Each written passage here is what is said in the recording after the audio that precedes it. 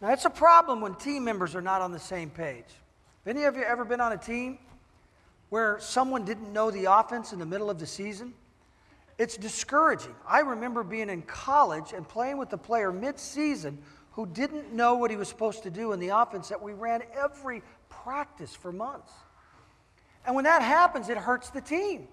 You can't be as effective as you'd like to be. And so what I'm sharing today is pivotal, as essentially it's talking about who we are and what we're about. I remember coaching a few years ago, many actually, a sixth grade group of boys, and I was trying to teach them how to do a layup. Well, it's pretty fundamental at that level, and some of them didn't know, so we're going from the right side, so you have to plant with your left, and then I was telling them it's like a puppet. The right leg and the right arm go up at the same time. And so I just trying this motion, and then they take a step and try it. But we came to one boy as they were taking their turns, and he said to me when he stood up in front of everyone, he said, "I don't like it when people tell me what to do." And I smiled and I said, "Well, why don't you think of this as me trying to help you and not telling you what to do? I can help you have success." He said, "I still don't like it." And then in another practice, he was kind of showing an attitude. He wanted to do his own thing. He wanted to do what he was into, whatever that might be in that moment. And one time we're running the offense, and he just stands there and he shook his head at me. And I just said, "Okay, everybody on the line." I don't know if you're familiar with basketball, but that terminology means we're about to run.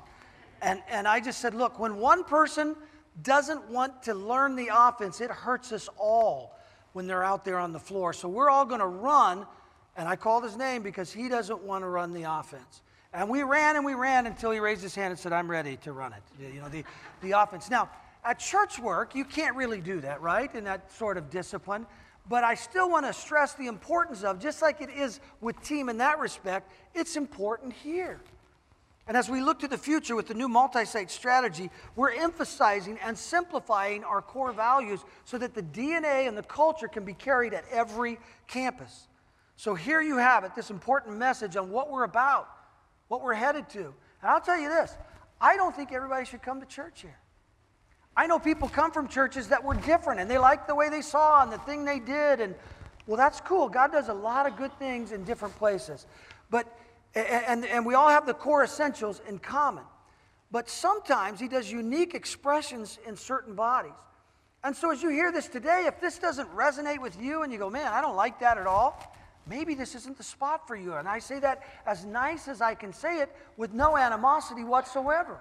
It's just that this is what God has called us to. This is our offense as we move forward.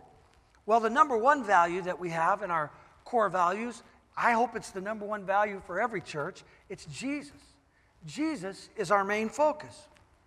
Our purpose statement is built all around his name, encouraging people to follow Jesus with their whole heart. We're here, our purpose is to make disciples.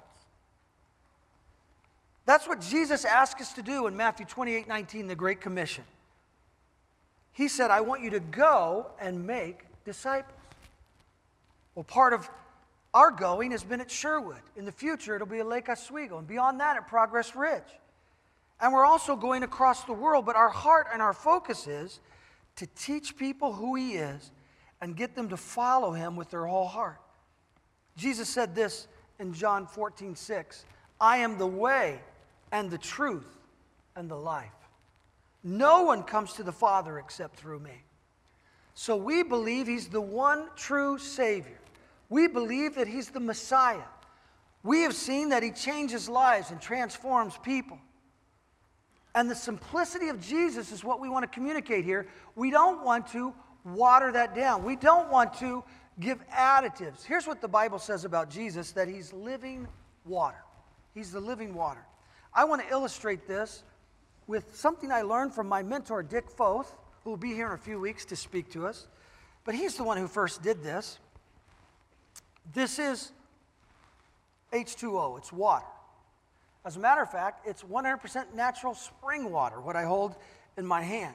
It's 2 parts hydrogen, 1 part oxygen. If you don't get this for 5 days, you will die. If you drink it regularly, it's going to cleanse your body. You need it several times a day to be healthy. Now, this is Coca-Cola. The number one ingredient in Coca-Cola is water, but it has additives. The number one additive is fructose corn syrup, and that is cane sugar. Hard to believe, but absolutely true. A 20-ounce bottle, which is what I hold in my hand, contains the approximate equivalent of 15 teaspoons of sugar. So you've added a little bit to the water here, and now this isn't so healthy as it used to be. But there are other additives. There's caffeine and phosphoric acid. There's acid in this. It must be that hit thing, you know, where you get the eyes watering, right? Maybe that's the acid. I don't know. They say you can put a tooth in this, put it in the refrigerator, in 2 weeks it'll start to decompose and rot the tooth. If you drink too much of this stuff, if you overconsume it, it's really true that it can kill you. You have bone density that decreases. So this is water that is life-giving, and this is water with a little bit of additive called Coca-Cola. This you put on your roses. You wash your car with it. You take a bath. You brush your teeth. You do not brush your teeth with this stuff. You don't take a bath in it. This is a cleansing agent. This is not. And here's the point. When you add things to Jesus, you don't make him better. You dilute him, and sometimes you make him toxic. So let's talk about that for a moment, the simplicity of Jesus. Add politics, you can make him toxic with that. It's okay for the purity of Jesus to go into all areas of life, but it's not okay to take this over here and say, this is what Jesus is about. No, politics can be toxic with Jesus. The gospel of Jesus has nothing to do with politics. It'll change everyone's life, whatever they're doing. How about denomination? If you say the gospel of Jesus includes my denomination, now you're adding stuff. He can spill over into all areas and bless denominations, and I'm not even against denomination. I'm just trying to say when you add something to Jesus, you're not making him better. Even your own passion. What's your passion? If you make your passion the main thing about Jesus in your experience, you're you're adding something to him. Let him come over into you, but don't you add things to who he is, the purity, the simplicity of Jesus in the gospel. And here it is, as one man so eloquently said in the Bible under the inspiration of the Holy Spirit, Galatians 2:20, I have been crucified with Christ. And I no longer live, but Christ lives in me. The life I live in the body, I live by faith in the Son of God, who loved me and gave himself for me. It's all about Jesus. Second core value for us, people. We like to say we're everybody's somebody, and Jesus is all. Acts 10:34. Then Peter opened his mouth and said, of a truth, I perceive God is no respecter of persons. And I want to talk about that for a moment. It's a big deal to me not to be a respecter of persons, because I think it's a big deal to God. You won't hear me call out a lot of names in a church service, because what I've seen through the years is people call out people that are being good to them that might give them something that they need, and there's politics that can happen in church. I don't like to do it. I want everybody to know there's somebody. I want the single mom walking through here who's having an economic breakdown to feel as important as the mayor of any city that walks through this door. I want people to know that everyone is valuable and Jesus loves them. Oh, and I appreciate relationship and I understand the dynamic of that, but to be a respecter of persons is to not understand what Jesus is about and how everybody is important to him. No church politics. Everybody's somebody, and Jesus is all. It's all about reaching and loving people, not making people feel like they don't quite measure up with the socio-economic standard. Everybody counts. And I want people to know that they need each other. One of the ways that we grow in Jesus, as the Bible shows us, is that iron sharpens iron. Or people, we help one another come closer to Jesus We inspire one another and pray for one another in our walk. 1 Peter 1:22, you were cleansed from your sins when you obeyed the truth, so that now you must show sincere love for each other as brothers and sisters. And here it is. This is what God wants from the people who are in the body of Christ, that he wants us to love each other deeply with all your heart.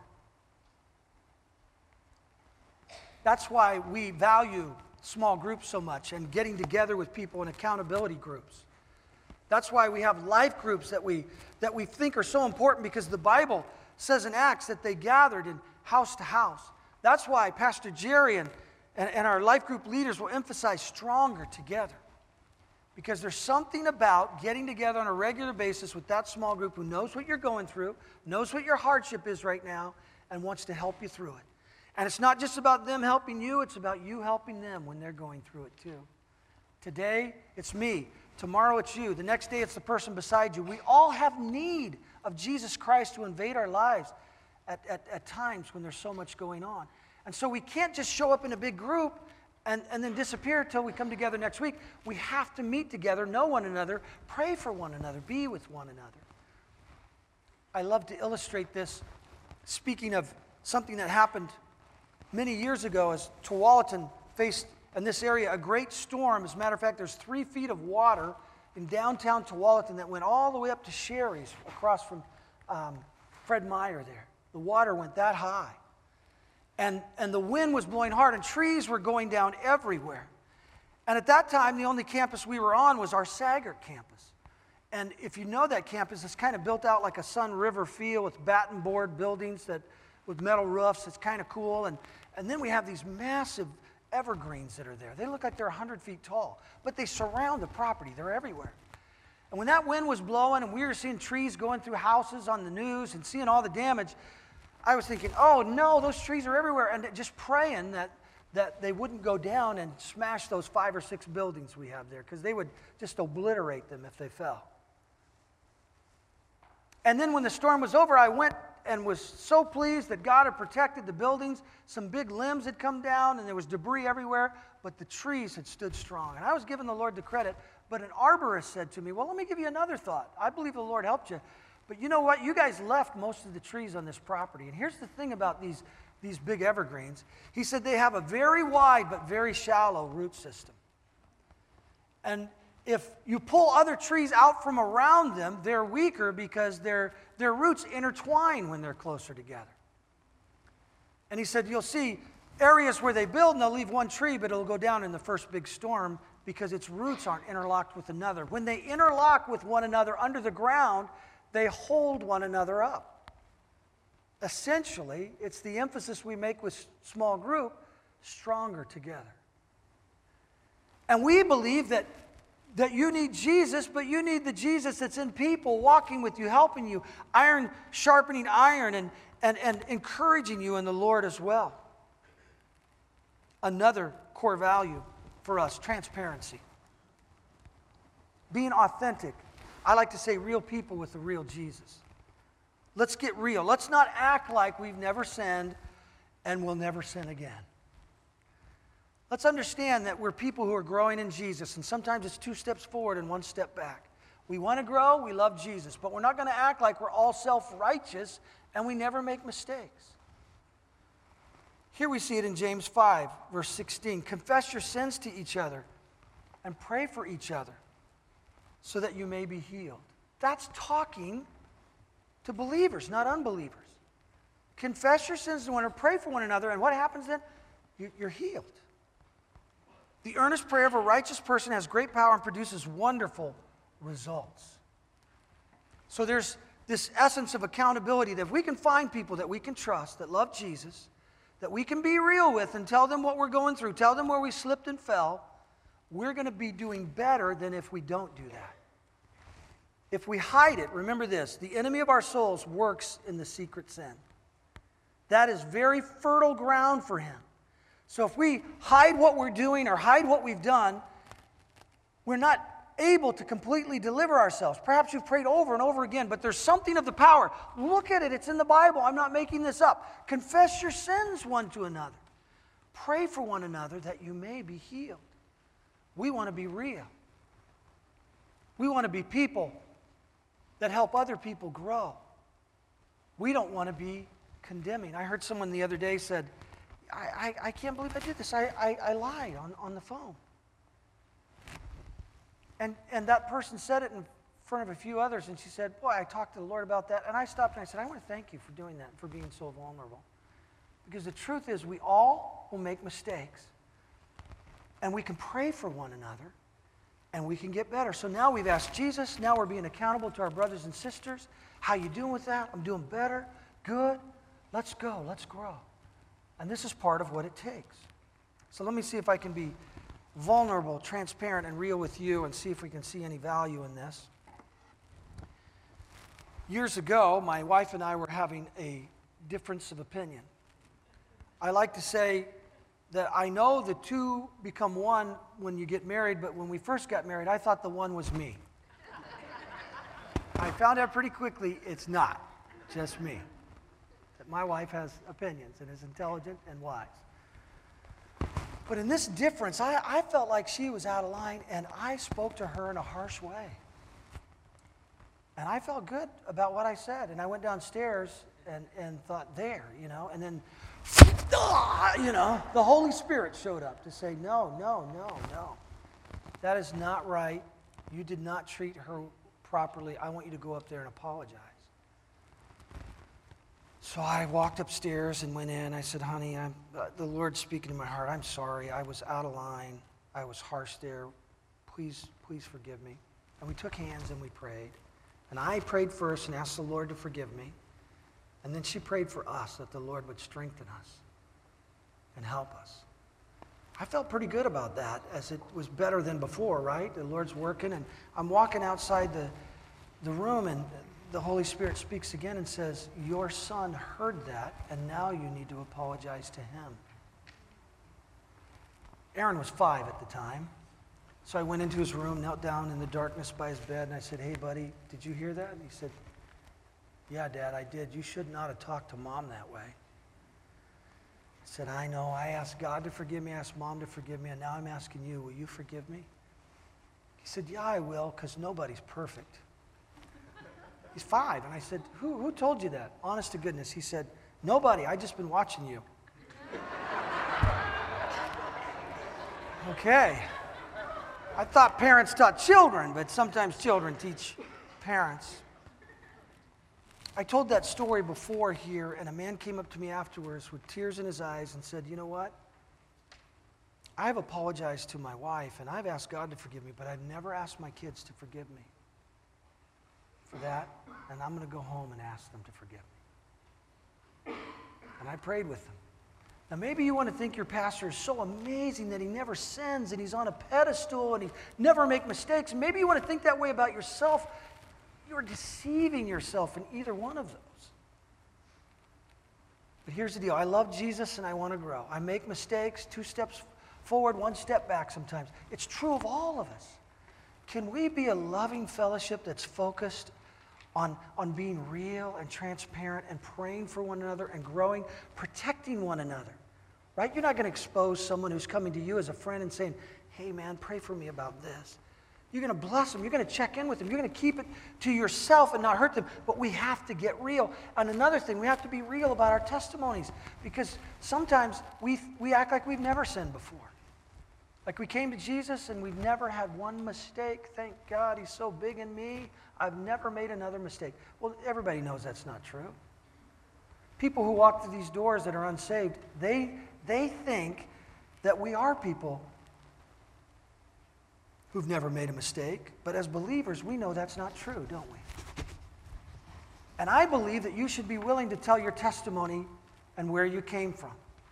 For some of you, it's drugs, it's alcohol, it's pornography, it's sins that you've been involved with, but Jesus has forgiven you by his grace. You've been healed, and you're walking forward, and you're overcoming thanks to the grace of God. Here's the deal. It's better if we share about the grace of God and what he's done with our lives than if we don't. There may be a time that you're called upon to give testimony to the grace of God and how He forgave you. And when you share where you've come from and what God has done for you, someone sitting in the congregation who's struggling right now says, maybe He's big enough to deliver me if He delivered them. You make Jesus greater when you share your testimony. You show the power of His grace. And most of you won't be called to do that publicly. Some of you will. But there'll come a time when someone comes to you or you hear something and you know you're to go to them when someone has struggled in a certain area, where someone's had some terrible things that happen that are consequences they're facing because of their own life. You can go to them because you've been there and the Lord helped you, and you can share with them. I once struggled with that. I once felt that pain, but here's what Jesus did for me. And you're making Him greater when you do that. You're not exposing yourself, you're exposing His grace. Revelation 12:11, they overcame by the blood of the Lamb and the word of their testimony. The blood of the Lamb has to do with the gospel of Jesus Christ and how He became a ransom for our sins and paid the price for us. But our testimony is how He's touched each of our lives, and it will help set others free as well. The fourth core value is balance. I have these things in mind here: grace and truth, word and spirit. This is a church that values the balance of these things. John 1:14 says this, the Word became flesh, it's talking about Jesus here, and made His dwelling among us. We have seen His glory, the glory of the one and only who came from the Father. Now here's what Jesus is full of. You want to know what He's full of? Here it is. Jesus is full of grace and truth. We believe in the balance of these things because that's who Jesus said He was, the balance of those things. I like to say it's like the two wings of an airplane. I'm leaving on an airplane for a destination tomorrow. When I get on the plane, if someone asks me which wing, the right or the left, one's got to go, I'd say, I think I'll depart. I'll disembark. Is that a word? And because I'm not going unless we have both wings, because you're not even going to get off the ground. You're going to crash and burn with one wing. So if we're all about grace but no truth, we become permissive. We say repentance isn't necessary. Live any way you want to live. Do anything you want to do, and it's all okay. And then sin is rampant. The Bible says, should I sin that grace will abound? No. But if we're all about truth, then it becomes legalistic. Live by the rules. Do this. You made a mistake. And that's a club that just beats people to death. But if we have grace and truth, grace that forgives, grace that enables us to overcome. And we have grace that helps us even when we're believers and we stumble and fall. It's awesome. But you couple that with the truth where He says, stay in these boundaries so you don't get hurt. And it's not just about you getting hurt, these things. It's about you not hurting others too. And so we need both grace and truth to see the beauty of who He is, to see the majesty of His life. Listen, I'm going to tell you about grace and truth in my life, and it may be an example that surprises you. On one side, I have my mom and dad who've been married for 56 years together. On another side, Karen's parents were married 54 years before her mother died. Karen and I have been married 33 years. You know what has helped us?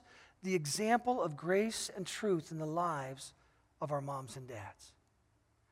When grace and truth shows up, something healthy begins that understands that we could hurt one another and we care about one another enough to offer grace, but enough to show the boundaries for truth too, so that no one's hurt. It's beautiful when it works God's way. It's not bad. It's perfect. And Jesus was full of grace and truth. The two wings of an airplane, you can think of that in terms of this as well. The Word and Spirit. There are some churches that are into the Word of God that don't want to have anything to do with the Spirit of God because people might get out of control. Then there's people that are so much into the Spirit that you hardly hear the Word of God in their services, and they don't even care about the Word of God. As a matter of fact, they think the things that come out of their mouth prophetically are just like the Word of God, and the Bible tells us not true. The Bible tells us that we should examine everything carefully that people speak as a word of prophecy and see if they're in the truth. The Bible says that the Bereans were commended for examining the Word of God carefully to see if these things were true. The Bible says examine everything. So if there's somebody who's working in this realm of the Spirit who says, you have to take this. I know because God told me. If they're beyond examination, then they're beyond God's truth already. Be careful of that person. Do I believe the gifts work and all of them are for today? Absolutely. They're wonderful. But I want to tell you something about the balance of word and truth here. We believe that the word shows us the boundaries so we don't get out of line. It's the inerrant truth of God. It contains the standards that God wants for us, and it shows us about His great love. And we need the Word of God. A great deal we need it so we don't get out of line, even in the things of the realm of the Spirit. Now, here's a thought that some people who move in this realm of the Spirit don't give much attention to, but it matters to me.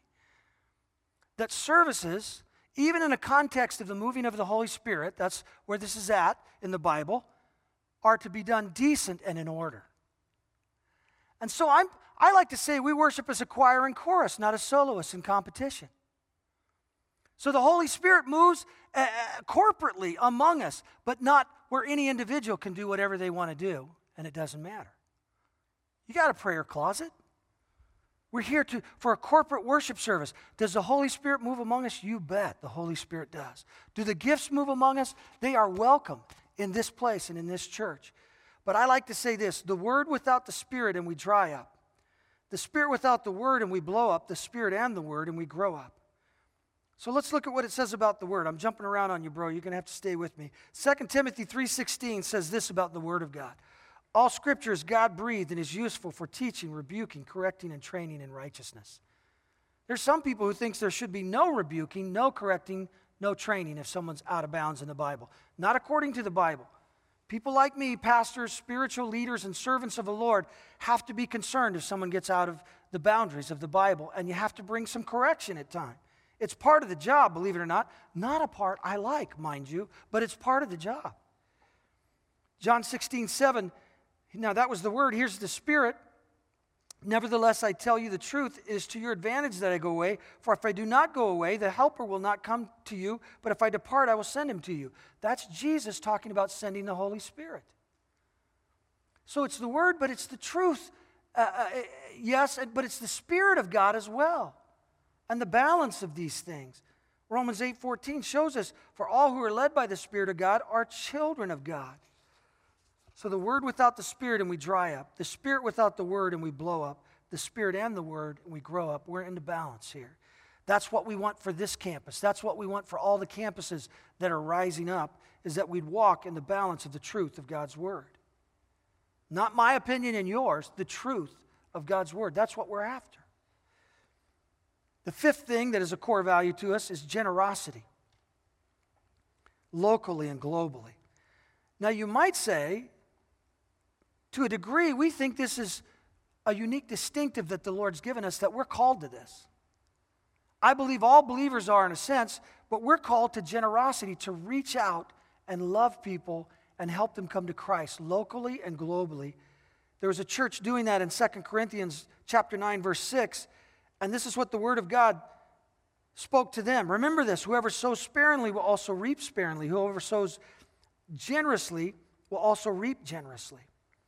I'm happy to tell you that we've had a goal of $1 million for Kingdom Builders. And right now, coming in today, the last number I heard was $999,300. So I'm trusting that today, yeah, let's praise the Lord for that, huh? I'm telling you, we're going to make it. After these services are totaled, we'll be over that. And I'm thrilled about that. Let me tell you why. It's not about the goal and saying, $1 million. Every dollar translates to souls.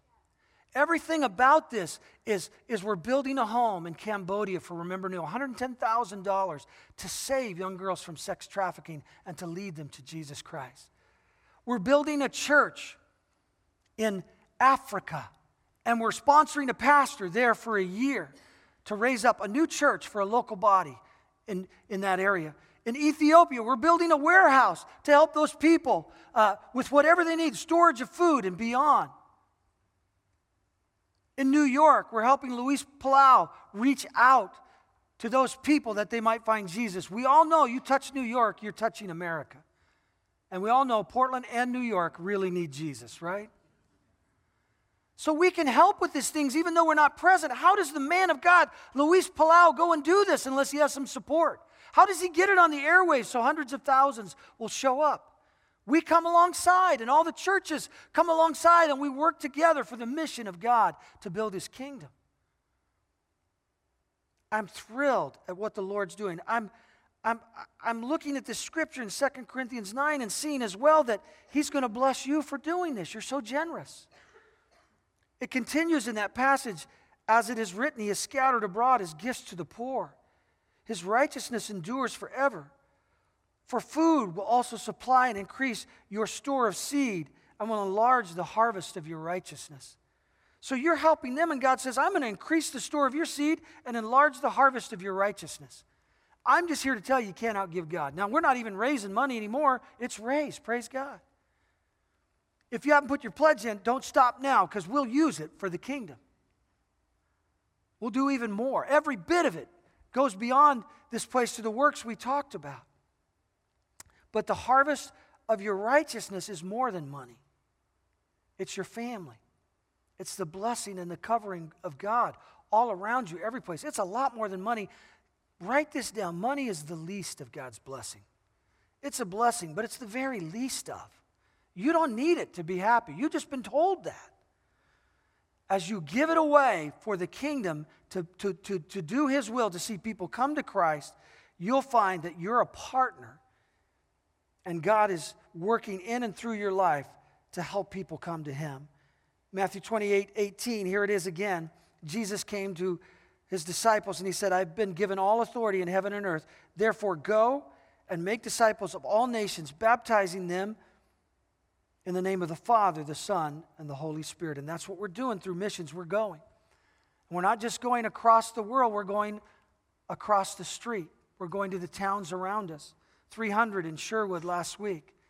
We're already working on Lake Oswego. You say, why would you go out there? Listen, that's 300 more than we have gathering here. There are 150 or so that were gathering before last week's service, and it's going to grow from there. We had 300 last week. We'll see what the Lord does there. But every time we go beyond the boundaries of where someone can drive into this campus, we're reaching further beyond the people who will come to Sherwood, Lake Oswego, Progress Ridge, and we can give a witness. Did you know that there's a serious decline in the number of churches in America since 1960? Don't give me this stuff about there's plenty of churches. There are not enough churches. There's not enough people in the communities reaching out. We have to go. And these churches will pick up this DNA of generosity, and they'll reach across the world as well. I've met with a prospective Lake Oswego pastor already. We're on the move there. We're already starting to look at young people who can step in the worship and in the ministry scenarios that we're raising up and apprenticing. This is a new day for us, and God has called us to be generous so that the gospel can go forward. The sixth core value now, caring for our community. Matthew 25:37 says this, then the righteous will answer him, Lord, when did we see you hungry and feed you, or thirsty and give you something to drink? When did we see you a stranger and invite you in, or needing clothes and clothe you? When did we see you sick or in prison and go to visit you? And the king will reply, I tell you the truth, whatever you did for one of the least of these brothers of mine, you did for me.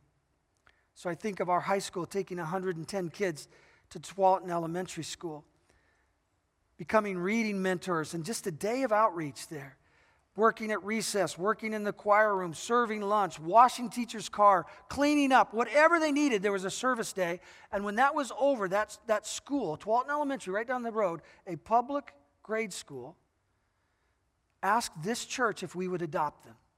Why? Because they trusted us. They could see that we had the love of God in our hearts and we weren't trying to force anything on them, but we care too. And I believe that people don't care how much you know until they know how much you care. I believe that it opens the door to a willingness to hear the gospel if you love and you reach out and you give. Jesus said to give a cup of water in his name. They ask us to adopt them, and we have. And one of the things that we have people doing every week there is filling backpacks full of food to send home with children who don't have enough food at home for their families. We bring food. We put food in the backpack, and it's Believe it or not, the school that we're serving has been identified as the poorest students and the poorest school in the state of Oregon. That surrounding community right there. And so we're giving and we're serving, and they've opened the door even to the point where where there was a family where a dad committed suicide and took his life, and they called us as a church and said, would you go reach out to them? They weren't calling us before. So we went and we prayed. And some people cleaned up her home because she had to move to where mom and dad was. And we gave her money and sent her on her way and did the best we could do to love her with the love of Jesus.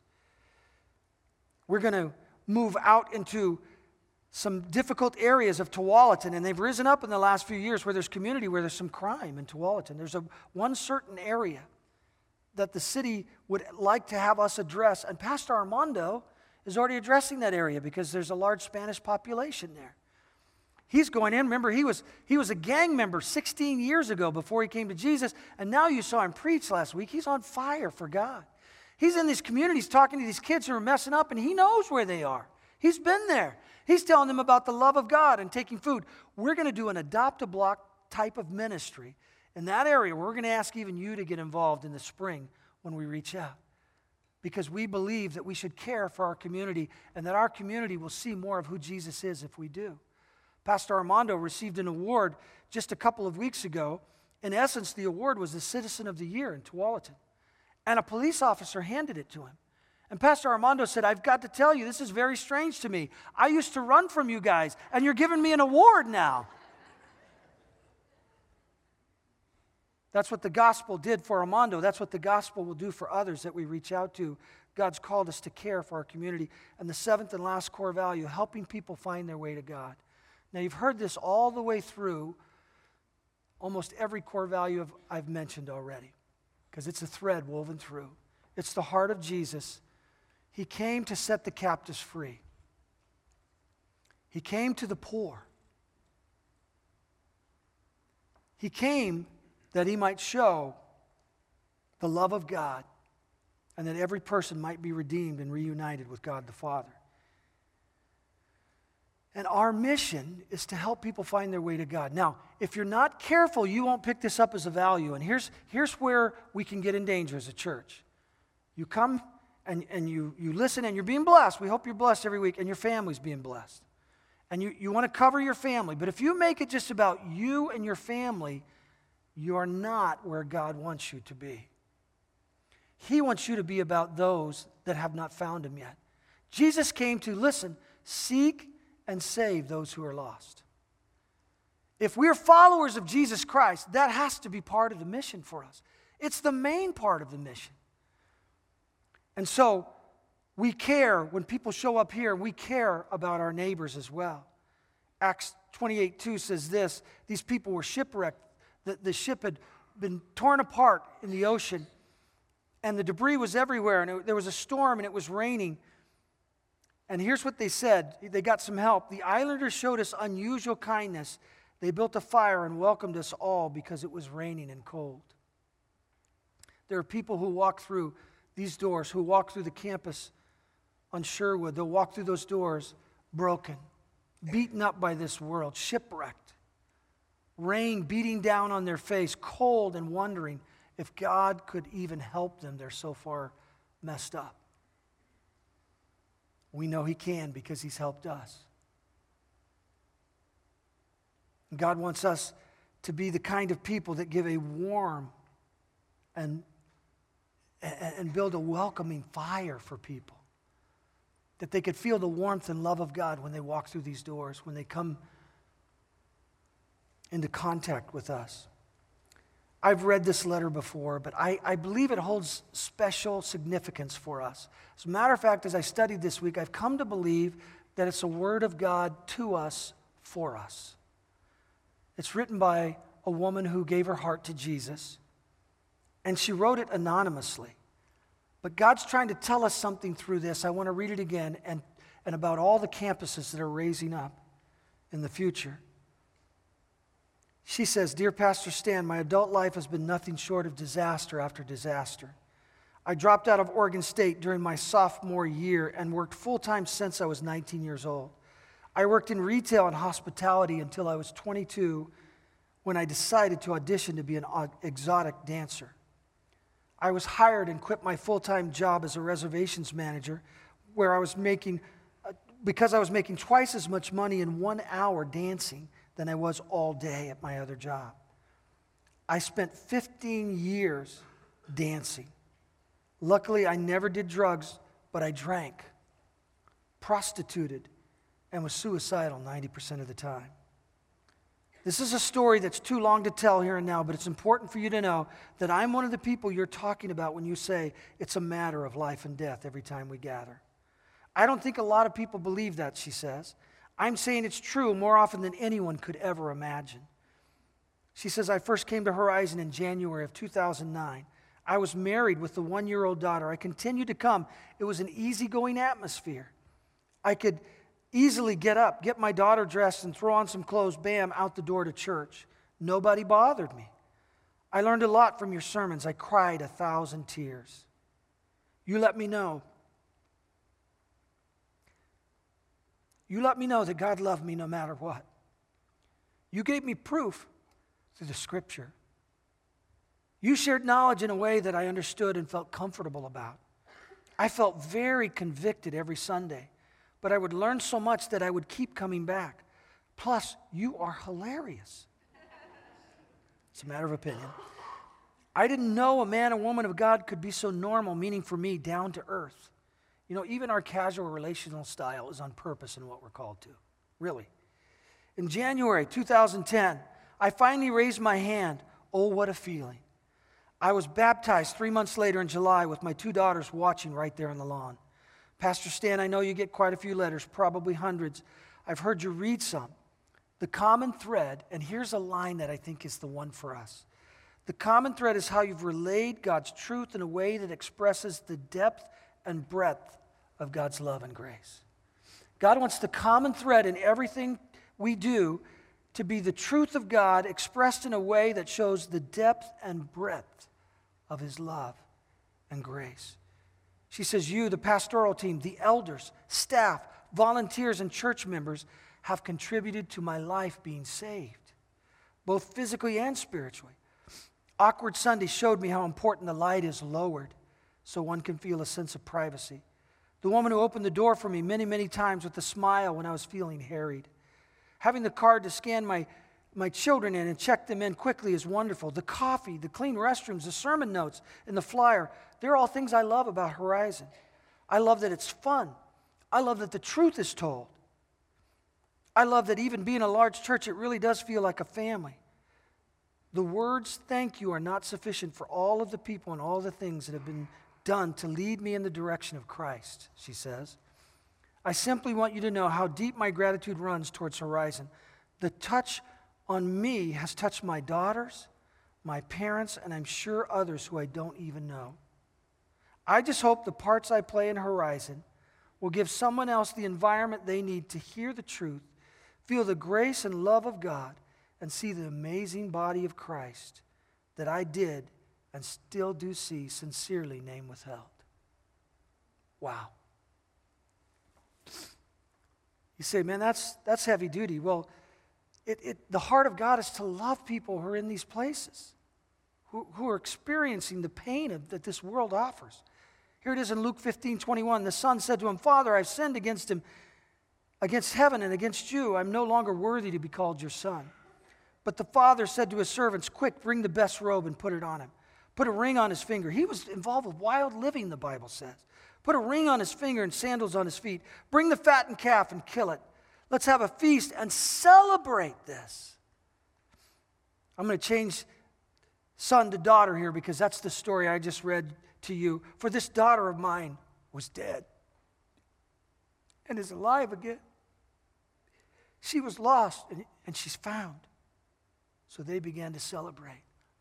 I want this church to be a church that values reaching out to those who don't know God and celebrates, no matter where they've been, celebrates their coming to Jesus Christ.